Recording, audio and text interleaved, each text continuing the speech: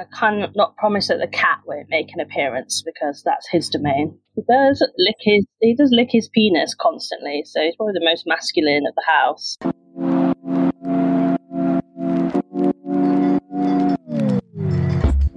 Hello and welcome to The Blurry Bits. My name is Rob and I am a queer theatre maker. My pronouns are he and him. And I'm Charlie. I'm an actor and a writer. I'm queer and trans. My pronouns are they, them. Together we've made this podcast exploring masculinity with all its beautiful and brutal complex nuances. We've interviewed some of our favourite people to dive into the tricky questions around gender, queerness and class. We want to explore masculinity in all of its shapes and expressions. What's toxic about it? What's tender and vulnerable? When does masculinity feel good, feel sexy and useful? When does the patriarchy squash the good bits? What are the questions we haven't quite got the answers for? Where are the edges and what's in those blurry bits between the binaries?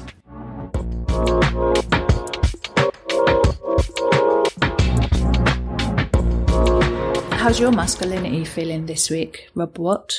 All right, I think. I haven't really been aware of it, if I'm being honest. Oh, no. I've been brilliantly aware of it, actually, because I've been talking to some young people about a program of work, and I've been having these really brilliant conversations around how young people don't have the space to talk about feminism, misogyny, sexual assault. I became really aware that I shouldn't be central to those conversations. Like, I shouldn't be, as an artistic director. God, I hate saying that. It sounds so weird as a job title, but just because the power dynamic of that I think is really weird in terms of for me, it's about listening. And so I was really aware this week that there was a couple of, young people who we've just employed, with the company I work for, and they were talking about it and saying how important it was. And I was absolutely agreeing, thinking this is I think if we can offer space for those conversations or creative exploration of those things, then that's great. But I then became very aware that I was with the job title I had and with being a man, it felt a bit weird that I was driving a conversation. So the executive director, who's a woman, is convening space for a couple of female artists and these young women to have a conversation about what we want to program. Great. That's really cool. So I was aware of the space that I was taking up, and then sort of stepped myself away from it. Marvellous. I hope. What a wonderful... I hope. I mean, what a wonderful use of inherited power and privilege, like to then go, I have awareness about this and now I'm going to offer a space for someone else. I'm going to use my power to open up space for someone else. That's really cool. Does that mean I'm woke? Do I get a badge? I don't know. I don't like that word. I hate that word. It makes my toes curl up. It makes my teeth furry. How's your masculinity this week? It's good, I think. I've been in tracksuit bottoms quite a lot this week, and that's felt really fun. Definitely had the teenage lad gender this week. I've been out walking quite a lot in trackies and a baseball cap. In my hometown, which is funny because I left here when I was 17 and now I'm back here feeling like a 17-year-old lad, which is kind of funny. That's been good and fun. And I'm exploring movement a little bit more. And I finished this play of which, that's about masculinity. So that's been interesting to try and find the tenderness and the kindness and the confusion of being a white cis hetero man that's also working class and therefore not really feeling like they've got privilege, but they have. Do you know what I mean? I listened to a really good Brené Brown talk with Russell Brand, who I usually find a bit annoying, but he's quite good in this one. And they talk about power over, power with, power to, and power over. And that was interesting. Like power in terms of power with, power over. Power with, power to, and power over. So as an artistic director, your opening space for young women was power to or power with. You used your power. You didn't power over. I see. And I think when we're scared and we're placed in a position of leadership or authority, or when you're the boss of something, then, and if you're scared that you're not good enough to be the boss of something, and it's a terrible mistake that I've been put in this position of leadership, a natural default position might be to do like power over. Like I am the boss and I'm performing being a boss and I'm really scared that I'm not good enough, so I'm going to do it really like loud and hard. Do you know what I mean? Which I think happens a lot in leadership. Whereas in theatre, more often directors go, "Oh, I don't know what we're doing. Like, let's work it." Yeah. But I think that's marvellous, really, because then it's like, oh, everyone can relax a bit. And you're trusting that the collective conscious is better than just you on your own. So that's like power with and like power to, which feels like a really cool idea. Because when it comes to masculinity and having this, like, especially today, because I'm sore after the gym yesterday, I feel very powerful in my body today. And like with that dominance and that like masculine energy comes responsibility, actually. Like, how can I give power to others rather than power over others? If that makes any sense. Yeah, it makes perfect sense. It's great. It was reminding me of that, how energy can never be created or destroyed. It's only transferred. So the idea of how you then can transfer your power, your energy to the world is rather than holding it over and using it to destroy. Can you say that again? What's an example of like... For you to do what you did yesterday at the gym, you had to eat food. And so the energy in that food was transferred into you and your body, and then that processed it into your muscles so that you could do it. And in order for the food to get that, it drew energy from the sun. So energy can't ever be, the theory goes, like, I'm not a scientist, I don't know, but from what I remember, energy cannot be destroyed or created. It can merely be transferred. That makes sense. So it's just recyclable. Yeah. All the time. Completely. I don't think I've spoken with such authority about science for such a long time.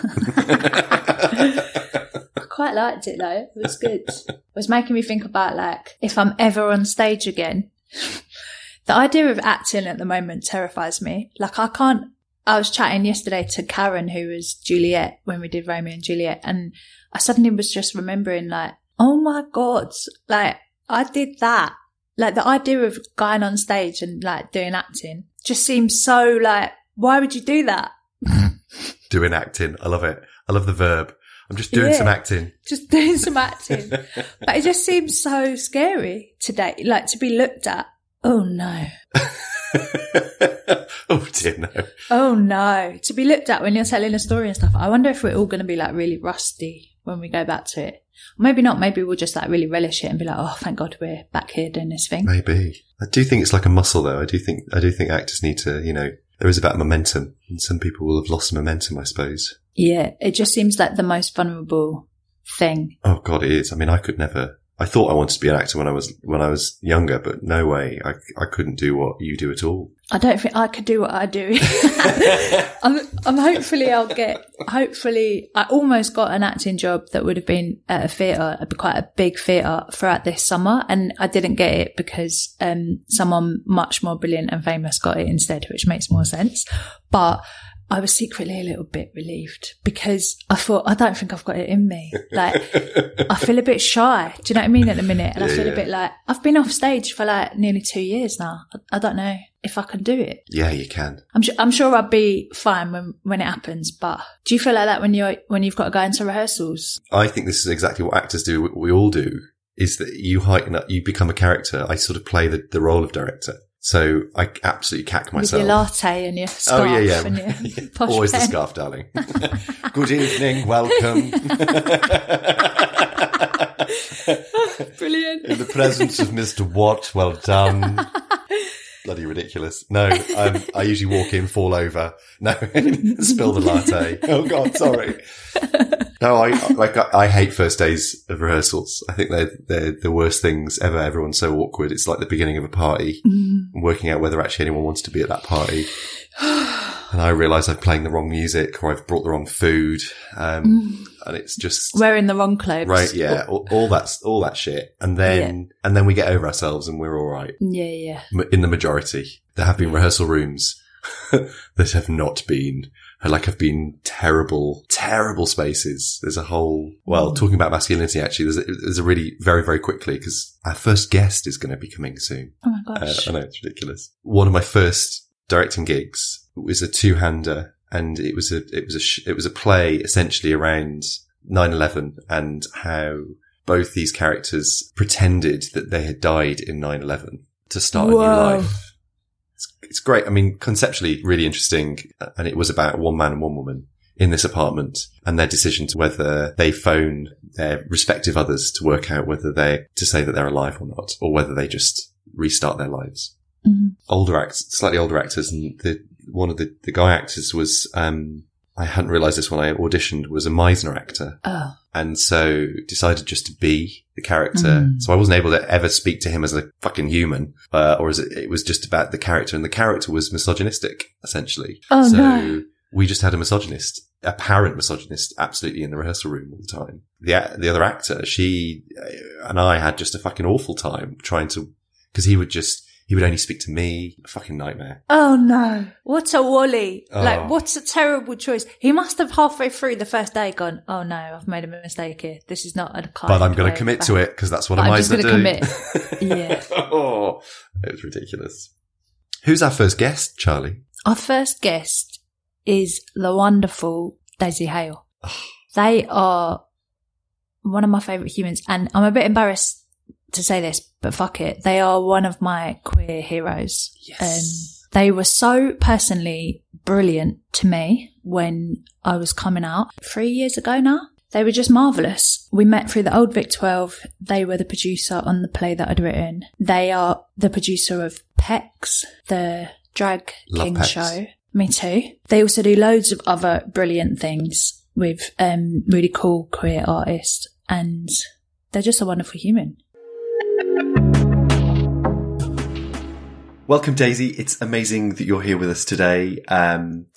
Charlie described you as their queer hero, and I have described you as royalty. So I doff my cap. It is wonderful that you're here. Daisy, I wonder whether you could introduce yourself. Who are you? Your pronouns, anything that you think is wonderful and relevant. Well, I'm King Days, queer royalty. I've actually never ever heard anyone describe me as that, so that's a massive compliment. Thank you. Yeah, I'm Daisy Hale. I'm a independent producer, cabaret maker, live events happener, general creative fiend around town. I primarily work with queer, trans and disabled artists and the many intersections in between. I specialise in socially driven work and experimental work that generally has an activism strand to it as well. So a lot of the work I do has a bit of a grassroots element to it, and then bringing it into the mainstream through like populist forms like cabaret to get, a wider audience to engage with socio-political issues, but in a fun way. Sick. What a wonderful job you have. Isn't that cool? So we've got some questions, which are just starters really for us, because we're sort of asking these questions of ourselves as well. Yeah, definitely. We want to discuss masculinity really. So I guess the first question is, what even is masculinity? Daisy Hale? That's a big question. Well, I think, all gender, I think, is performance. So masculinity is performance, femininity is performance. You're just like deciding, what spectrum of that you want to play on any given day. And for some people, it's really set in one place, and for some others it's really fluid, whether they're aware of it or not. And so masculinity for me is sort of it's for me it's like partly a aesthetic thing, but it's like also like a fluid sort of soft thing. It's like, for me, it's like, how can I bring some tenderness out of that? And I think, a lot of people who like identify as men or masculine don't often realize that they too are like victims of the patriarchy. Like they too are having to play up to a certain set of ideals. And like masculinity, I think, is often seen as like the neutral. and so often we don't like interrogate why it's also a victim of patriarchy. So masculinity is complex. I've never heard about it put like that masculinity is thought of as the neutral. I understand, I think, what you mean, but like, can you talk about that a bit more? In terms of like, as in it's the starting place and then femininity is something that you reach for, or? Yeah, I think like the way I've sort of, the way I like observe that most is like, because I produce PEX Drag Kings, and like within PEX, we obviously we're being drag kings. We're playing with masculinity. We're like clowning with masculinity, and I think often the reaction that we get is like, "Oh, a drag king? What's that? Do you just like wear trousers?" And it's like, well. And I think that's why like people see that people take masculinity as this like neutral place, like the starting place. They don't see how it can also be like played with. It can be brought to an extreme. It can be brought to another extreme. It can be soft. It can be hard. It can be tender. It can be difficult. It can be silly. And actually, you can do drag as of masculinity. You can like play with masculinity. But it's funny, isn't it, that there's loads of drag queens. So the idea of playing up femininity, men playing femininity in a particular way, but it isn't as, you know, there aren't as many drag king acts out there in the same way. There isn't, you know, drag UK, like, you know, a terrible queer man that I am, can't remember what it is. Drag Race, you know, is all about men performing as women. And that, you know, it feels like there isn't a space where that is so popularist at the moment. I don't know how you feel about that. Yeah, and I certainly think that there are just as many drag king acts out there. It's just not being given this mainstream populist place to exist in, because I think people assume that people won't be interested in it. And I can certainly, like, you know, protest that that's wrong, like considering the amount of interest that we have in our shows and the feedback we get from shows. And it's not just from women or non-binary people who are like, you know, aware of the patriarchy and who are consistently subjected to being aware of the patriarchy. It's men as well who will come up to us after a show and go, I didn't realize that masculinity is performative too. Like, I didn't realize that I am playing my gender as well. I didn't realize that I too am a victim of the patriarchy. That's huge, isn't it?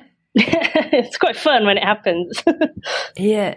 I was just talking, I'm doing these like PT sessions with this bloke. Sorry, there's a boy on a motorbike that lives in my block of flats. He's just going to park his motorbike very loudly now. Performing his masculine motorbike for you. Exactly. But yeah, it's really funny. This PT is like an absolute beefcake and has like really worked very hard and chiseled his body to like a very specific aesthetic that for him is obviously pleasing. And there's something about the way that he walks and the way that he moves and his whole lifestyle that for me clearly looks like a performance of sorts, and whether he would see it as that or not. But it's really fascinating and maybe it's just because it's very heightened for him because he looks like an action man. It's quite astonishing what he's done with his body. Do you know what I mean? But, it's interesting that the general, cultural view is that masculinity is not, we don't think of it as a performance when actually, of course it is. Yeah. And it can be just as nuanced as all of the different performances of femininity that you see in drag, and cabaret and other arts. Do you think, Daisy, when those men who have sort of had that paradigm shift watching your shows, do you think is that like a Wizard of Oz moment where the curtain's been drawn back and they've sort of gone, oh, right, so it doesn't mean I don't need to be that performative? I mean, I'm not suggesting that you've followed them and worked out whether they've changed as men or not. But do you think the idea that if men were aware of the performative nature of masculinity, that would change the essence of masculinity or being men?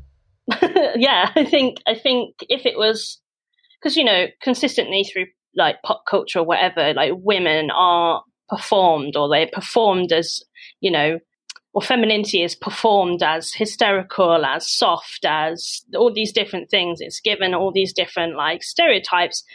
People don't realize that like masculinity is that too. And I think that actually if it was sort of, if we had more nuance to masculinity in pop culture, then people would realize that it is a nuanced and performative thing, and it can be many different things, because it's not seen as like a base thing to be nuanced about that. Then that's where we fall into toxic masculinity. And like, what is toxic masculinity but a performance? Like you wouldn't have stereotypical toxic traits unless they were performative aspects of what we see as masculinity.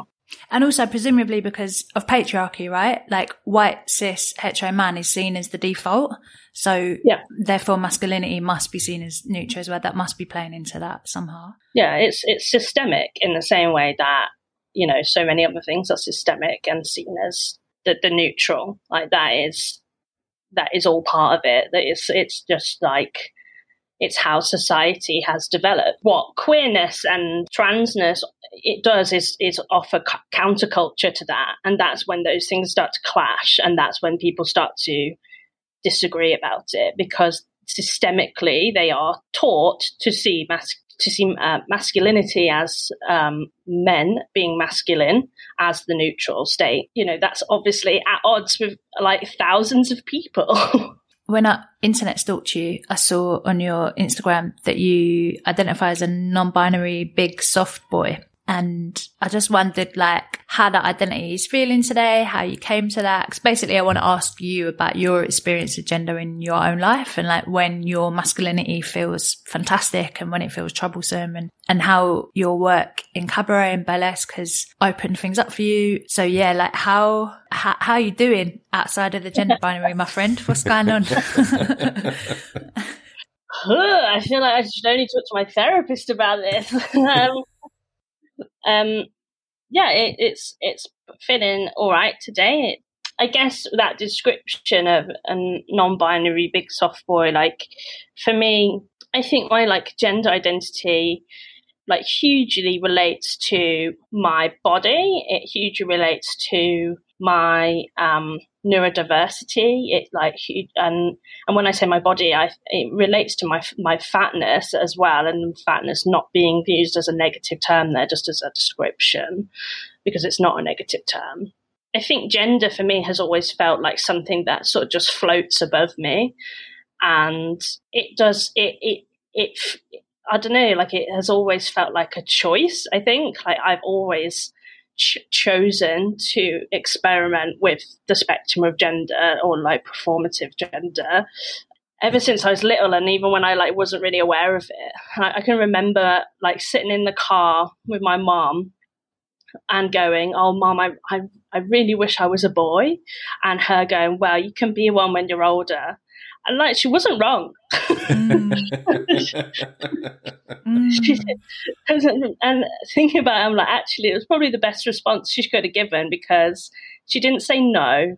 She didn't say you can't be that. She just said you can be one when you're older, which was her giving me time and her also giving me choice, which is like, she probably wasn't even aware that she did it in that like the kindest way she could have done it, but she just did. And so I think that like choice has always felt available. And when I like realized that non-binary was a thing, it made everything sort of like about how my body is this like, if you look at me in the street, I'm always read as woman, because my body is curvy. I have a big chest. Like I will always be defaulted to woman.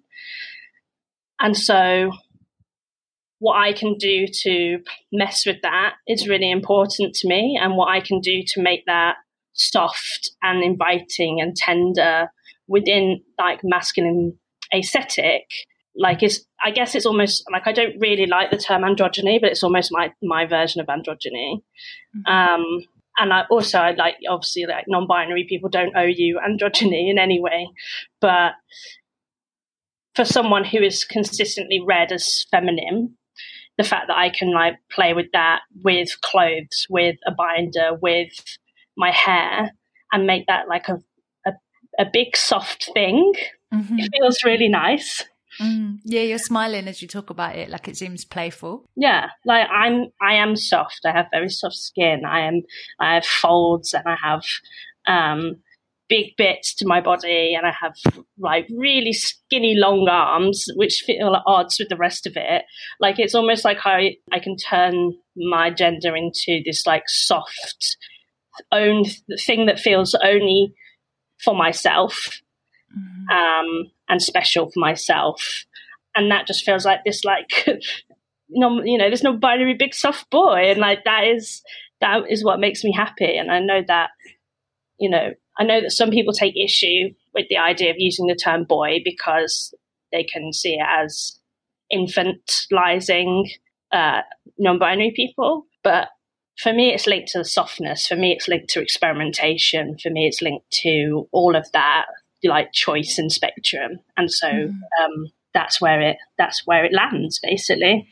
Yeah, I was thinking about that youngness that you just mentioned, because I'm feeling like either a 200-year-old whale at the moment, like really wise and deep in the sea, or I'm feeling like a 17-year-old teenage lad in my tracksuit on my BMX bike. But I'm like 30, I'm nearly 32. So why am I young? Do you know what I mean? Why do I say lad, like as an actual chronological age that's younger than me? But I think it's because I didn't get the opportunity to do it when I was actually that age. So it feels nice to go back and explore it now. It's interesting, that age thing. For me, it feels playful, but I can understand how others would see it as like infantilizing. I also think there's that thing, some people do that thing where they have their, human age and they have their trans age, and like they want to relive the things that they never got to do when they were younger, before they transitioned, or before they decided they were non-binary, or before they were closer to their comfortable gender. So I think it's, it's nice to play in that space. Like, it's comforting. It's a self-soothing thing. Can you talk to us about burlesque and cabaret and your experience with like quite a heightened performance of gender, and then how that has affected your understanding of yourself like in real life? And when does it feel really fucking fantastic to like express either femininity or masculinity in those like extreme ways and in the really subtle ways? I was thinking about this a bit yesterday, and I like became actually quite like overwhelmed with like, I guess, grief really, because we haven't been in a lot of those spaces for so long now. And every time I talk about queerness or gender at the moment, it's either very theorizing or it's very like project based, rather than just like living, in being in a really cramped, sweaty dressing room at the back of the club with like 6 other drag things, all putting their makeup on, all having a nice time, all sort of like, and giving them the set list and saying, oh, you'll be on next, and looking at who's arrived in the crowd and that like sweaty dancing, like euphoria feeling. Like, I miss that so much. And I think that's when it feels at its best, because it's like, it's the ultimate counterculture to everything else outside of that room. It's it's the ultimate safe space in quotation marks. Like, it's the ultimate antithesis to what you might have been going through earlier on in the day. I think that for me is the joy of cabaret and burlesque. And, I sit on a couple of different sides of that, because I produce drag kings and drag nights and parties, but I perform burlesque. And the burlesque for me, when I perform that, it's a hard femme character. It's a hard femininity character, which is like joyful for me, because that is something that I've never really been read as in my life. And it's a chance to be silly with that, and also like play up to, that character is like, if I was Miranda Priestley in Devil Wears Prada, like that is that character. But, as a like stripping burlesque thing. Like that is this Mama Hale? Yeah, Mama Hale. And even that name's a joke to me because that's what all my friends called my mum when I was growing up. And like she's not that character at all, but it's just like it's playing with all those different like references for me. So like there's that one side of that which like empowers me in a way to just sort of be like this sort of unethical boss ass bitch producer business woman who's gonna like force you to look at her body and be like, flip you off if you don't like it. And then there's like the like Peck King's daddy, like all of them call me dad. Like we're all playing with like masculinity in that room because they're all there being their different spectrum of masculinity and they're kings, and I'm like their like queer dad, like, and that is so joyful and euphoric, and I think we all miss each other really, really like dearly at the moment. How do you think that, you're talking about safe spaces and, where there's loads of, unfortunately, lots of those queer spaces are disappearing, but how do you think lockdown has affected that, that feeling of connectedness, that idea about going and being in a safe haven, the idea of being who you are in a space where there are others that either might look like you or you can just be? We just haven't had that through lockdown. How do you think that's affected our queer communities? You've got the one side of it, which is like almost purely business, where we're losing spaces at a really drastic rate. And obviously lockdown is going to only have made that worse because they can't make money. You've got the other side of that where, because these artists have always existed on the periphery, always existed in the underground, like have always had to make use of digital space, of outdoor space, of random like spaces that you wouldn't expect to see anything in. Like it's been really resourceful. Like people have really turned their practice to that. And I think theatre could learn a lot from it. I think a lot of drag performers have really struggled. I think a lot of spaces have really struggled. And like that return to queer space is going to be really, really important. And I also like, my biggest hope is that it means that we all just like turn out in force after this and when we're allowed and when it feels safe, because certainly as well, I think that this like period of isolation has enabled other people to really like interrogate their sexuality, interrogate their gender, and a lot of people have come out in this time. Like a lot of people have. We noticed it in PECs. Like we've had a lot more messages from people that we aren't our like regulars, like aren't the usual names. Have you got a workshop on, or have you, when are you next performing? Are you doing anything online?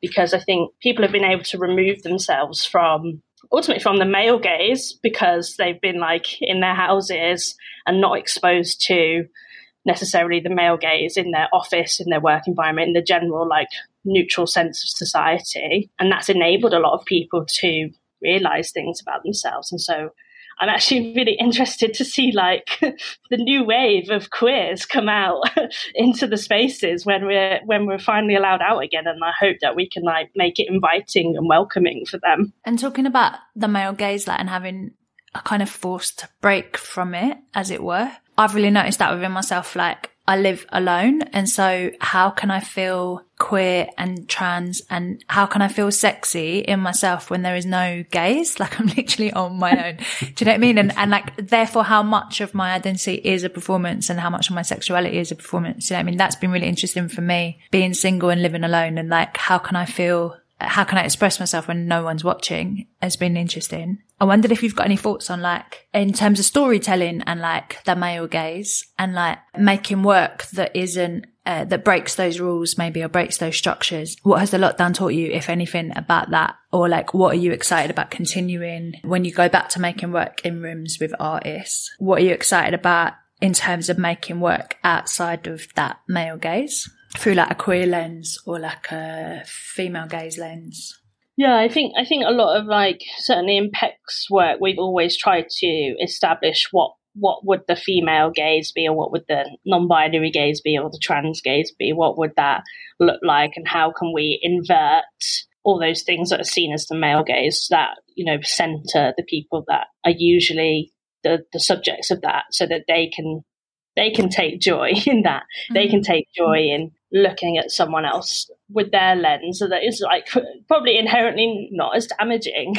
Establishing those spaces again is going to be really, really exciting. I mean, we're making plans now and we're just like so eager and obviously just like waiting to get the green light. I mean, I'm just excited to be in space with people again. I think I've been very like, it's probably been a purposeful move. I've always surrounded myself with people that don't subject me to that, or I don't feel subject other people to that, which is quite a like utopic place to be in. I guess I see it as like part of my work to keep making those spaces. Like it's something that I know frees people up. And I think that can only be like a good thing to expose more people to that, because it helps them to like figure things out about themselves. Mm-hmm.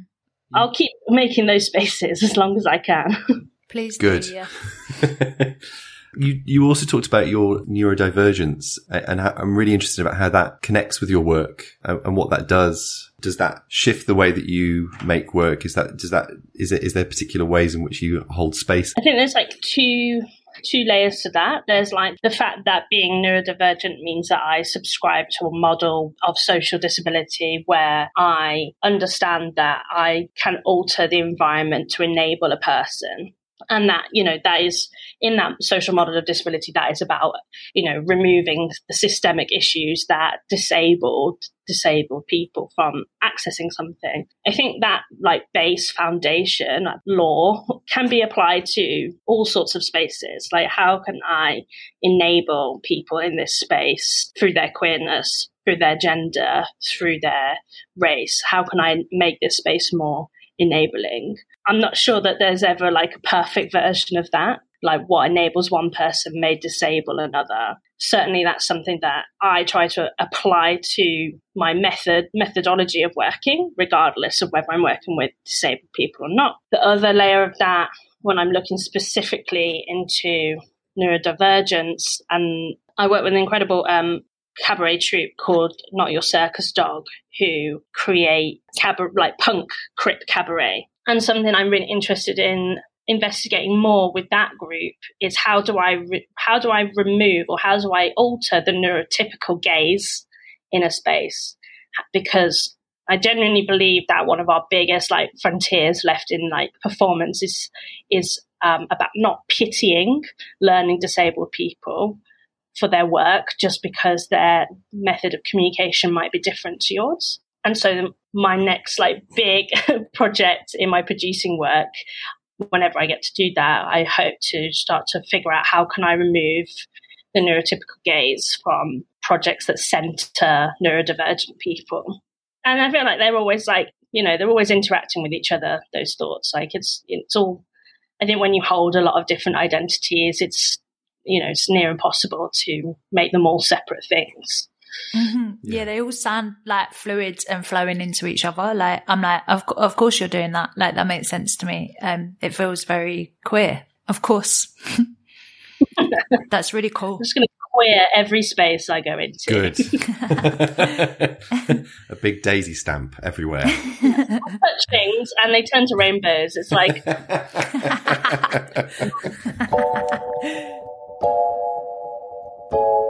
Can we talk about class, please? As you know, this is one of my favourite topics because it's like a little chip on my shoulder, really, about class and queerness. So, Daisy Hale, do you have any thoughts on how your class and queerness intersect? Because I have like a very specific understanding of gender through a working class background that feels at odds, to be honest, at times with the representation that I see of like non-binary people, for example. Sometimes when talking about queerness, it all feels a bit fucking middle class. And like where I grew up and we didn't have a lot of money and a lot of time, there just wasn't these gorgeous, expansive like moments to explore and express. And yet there kind of was playful running around in a muddy tracksuit moments. So it just looked different, I think. And I'm always really interested in speaking to people about class when talking about their queerness. I just wonder if you've got any thoughts on that. Yeah, I mean, I think we've spoken about this before a little bit of like the examples of masculinity and how we could express our masculinity were very much that like running around in a tracksuit, or the guys down the pub, or like the, a hyper masculinity, which feels very linked to a lot of working class identity as well. Yeah, I agree with you. Like, the thing that I really struggled with when I came to London was that everyone talked about queerness like an academic. And I was like, my queerness isn't in a book. Like, it's not, I don't know how to, and it's something I continue to struggle with. And like, I'm surrounded by extremely educated queer people. You know, I myself, you know, now probably have transcended my class upbringing because of my education, because of the people I hang around with, which also feels uncomfortable. Like, it feels like a grey space to be in because I still can't keep up with the academics, and I can't like pretend that I'm still super working class because of like my lifestyle, which I know is like a whole other topic in itself. Is like, when do you transcend the class that you were brought up in? But yeah, like that is the thing I struggled with the most when I came to these spaces here, where there was a lot of queerness available, which was at odds to sort of where I'd been at uni, where there was not so much queerness available. But everything felt very like like you would then write an article about it, and like we needed to be really knowledgeable about these things. And I remember, like, I think one of the like conversations I first had with a friend of mine who had like gone to Cambridge and stuff and was queer and like, you know, talks like one of these people, was like, because they were talking about how the rainbow flag is, you know, it's like seen now as this sort of capitalist, horrid ideal. And like, oh, why should there be rainbow flags all around London? Which I do sort of like, you know, at Pride, and which is something I sort of do agree with now that I'm more sort of like knowledgeable about the badness of capitalism. Mm-hmm. But I was sort of like, you know, to me growing up, that rainbow flag being displayed in Topshop or whatever was a symbol of like hope. Like, it was something that was not around me, and it was not in the like circles that I was walking in. And so I needed to see that, because I needed to know that there was something somewhere. And I didn't really know that much about theatre, performance, cabaret. Like, you know, my first experience of all of that was when I started going clubbing. Queerness to me grew up in the club scene. It didn't grow up in a book. I didn't like learn it from these educated individuals around me. It like seeped into me from a sweaty like vodka and Coke. Oh, doesn't it always? I mean, I love that. That's beautiful that it was like this sweaty osmosis from like lived experience, rather than some like cerebral, oh, I'm going to read about something and then understand it in my head. You like understand it through your body. So my first job as a kid was in a barbershop, and the women that ran that barbershop are probably what we would call now gender non-conforming. Their expression of gender is very not what society expects from women, because they all day long are cutting the hair of like blokes and builders, and like it's a hands-on, they have to be rude, fast, like bawdy, they are fierce, they're just they're like these amazing drag queens, really. Do you know what I mean? Like lots of makeup and big hair, fierce, aggressive kind of masculine energy. And I grew up with that, and yet they definitely wouldn't call themselves, you know, gender non-conforming. Like when they're drunk, they might be called like a bit of a geezer bird, for example. And like that, I think that was my first experience of gender queerness, really, is things like geezer birds. And it's kind of a term of endearment, also an insult. Do you know what I mean? And like being a masculine woman is seen as an insult at times. Do you know what I mean? There's something about masculinity in bodies that were not assigned male at birth that is seen as either like a silly thing that you'll grow out of at some point, or an ugly thing that needs to be met with violence. And that particularly feels working class, I think. I remember growing up in this sort of small town in the Midlands, and while I was sort of becoming aware of my sexuality or my queerness, the reference points I had was that, so there was a guy who used he, him pronouns, as I remember, but was dragged up and walked down the high street. So he was the panto dame. And that being a panto dame was also sort of held him in a particular way, because lots of people went, oh, he does that on stage, it's sort of okay. But there was also a huge amount of like, he used to be called freak, and he used to be called, like, there was all these sort of, because of the otherness of him walking down that high street, which made me then fear it. the otherness of that. So I was talking to Charlie about this, is that I'm really aware that I've lowered my voice. And it's now just as it is, but I remembered that there was those dulcet tones, perfect for absolutely, a podcast. very much so. I do remember because thinking, well, what is it that I do to hide myself? So, and I think the performative element of that was about safety for me. I wanted to dance. I wanted to wear loads of different types of clothes. I wanted to fucking touch things and rainbows happens. I wanted to be you, Daisy, but seeing those reference points, I stepped into a space of what I thought masculine was in a space of safety, right? Because my queerness was something that I was petrified of. Yeah. I think I can somewhat relate to that in the sense of like, actually, I stepped into masculinity a lot younger than maybe other queer people my age because of the men I was around. It made me their comrade rather than an object or, someone they wanted to sleep with. It made me there.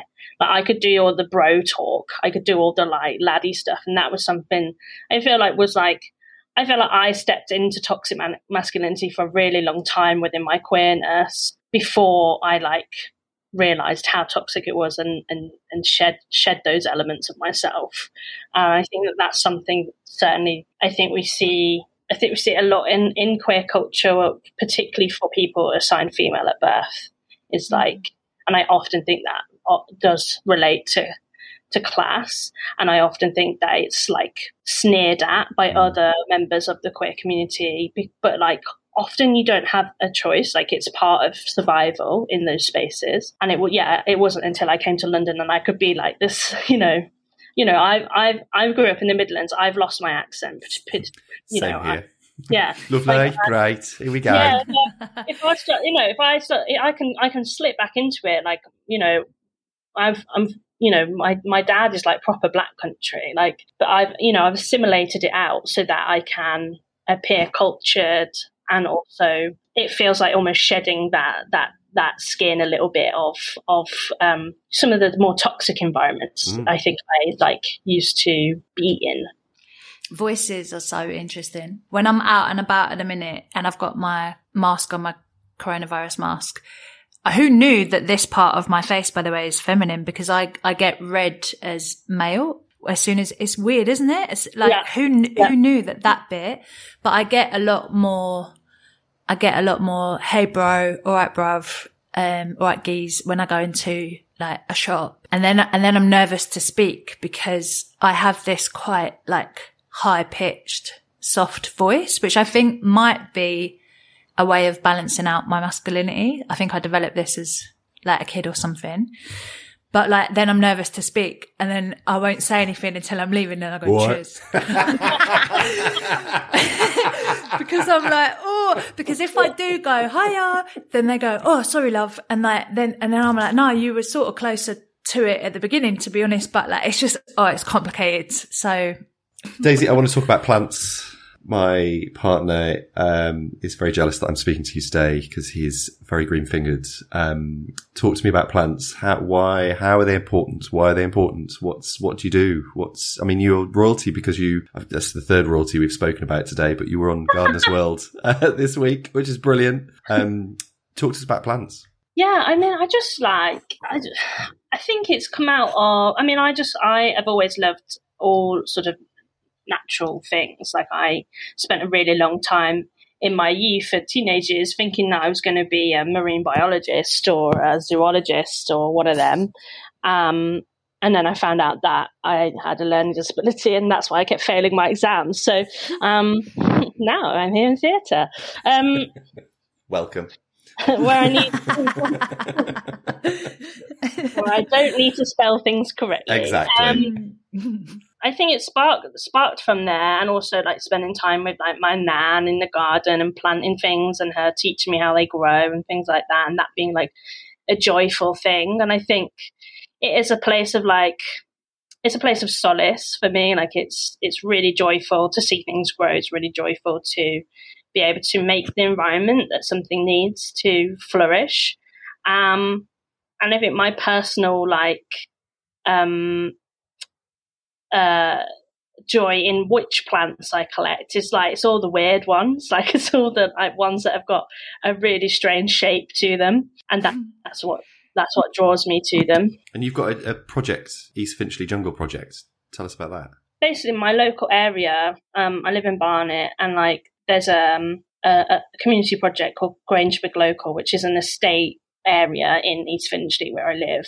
They do grants, and you can just apply for a little pot of money. And I sort of, through lockdown, obviously spent a lot of time in the garden, spent a lot of time with my plants, have a lot more plants than I started off lockdown with. But I discovered that there was this whole online community for houseplants as well, where people would share tips and also do swaps and things like that. And so I started doing plant swaps with people in the local area, and met some really interesting people, and realized that there were people who were going through cancer treatment and extreme isolation or loneliness. And I sort of thought, well, East Finchley is surrounded with allotments that members of the community can use, but not everyone's got an outdoor space.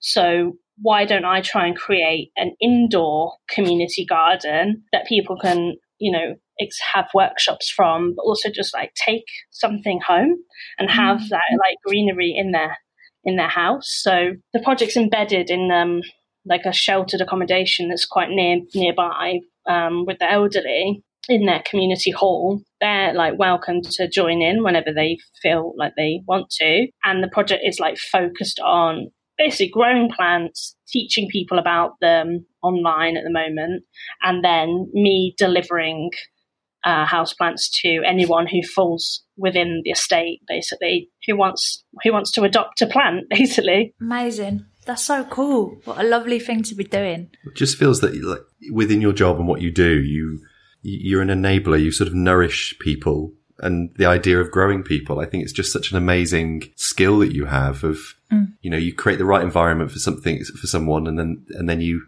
feed them with what they need, and then they grow. I think it's beautiful. Mm-hmm. So much joy. Yeah, I've never made that link before between growing plants and producing. It's very similar. It is. I guess I just like to create joyful space. That is something that I see it within myself in everything that I like. All the TV programs I like are about creating joyful space. And I think, why shouldn't everyone get to experience that, regardless of what identities they hold? You've made this last hour a joy. So thank you so much. What's next? What do you hope when everything opens up? What are you doing? Well, I'm just hoping to make joyful space when I get out of here. I'm so bored. So yeah, I mean, hopefully there are things in the pipeline for PECs, certainly. So definitely some cabaret being transplanted into London sometime in the summer. And also, PECs created a podcast as well. That's why I'm on a podcast. Might as well plug a podcast called the Drag King Cast. All 8 episodes are out now to listen to, and we're starting to work on season 2 now as well. So do tune in. Good plug. That was well rehearsed. I like it. Amazing, Daisy. It's been an absolute joy. Thank you so much for joining us as our first ever episode on our podcast. First one. So we were rehearsing as well. So thank you so much. As I should, royalty. We bow to you. Thank you so much. Thank you so much. The Blurry Bits was presented by Charlie Josephine and Rob Watt. Sound design and editing was by Rob Watt. If you like the podcast, then please do subscribe, and if you're up for it, give us a 5-star review. Please find us on all socials at The Blurry Bits. See you next time.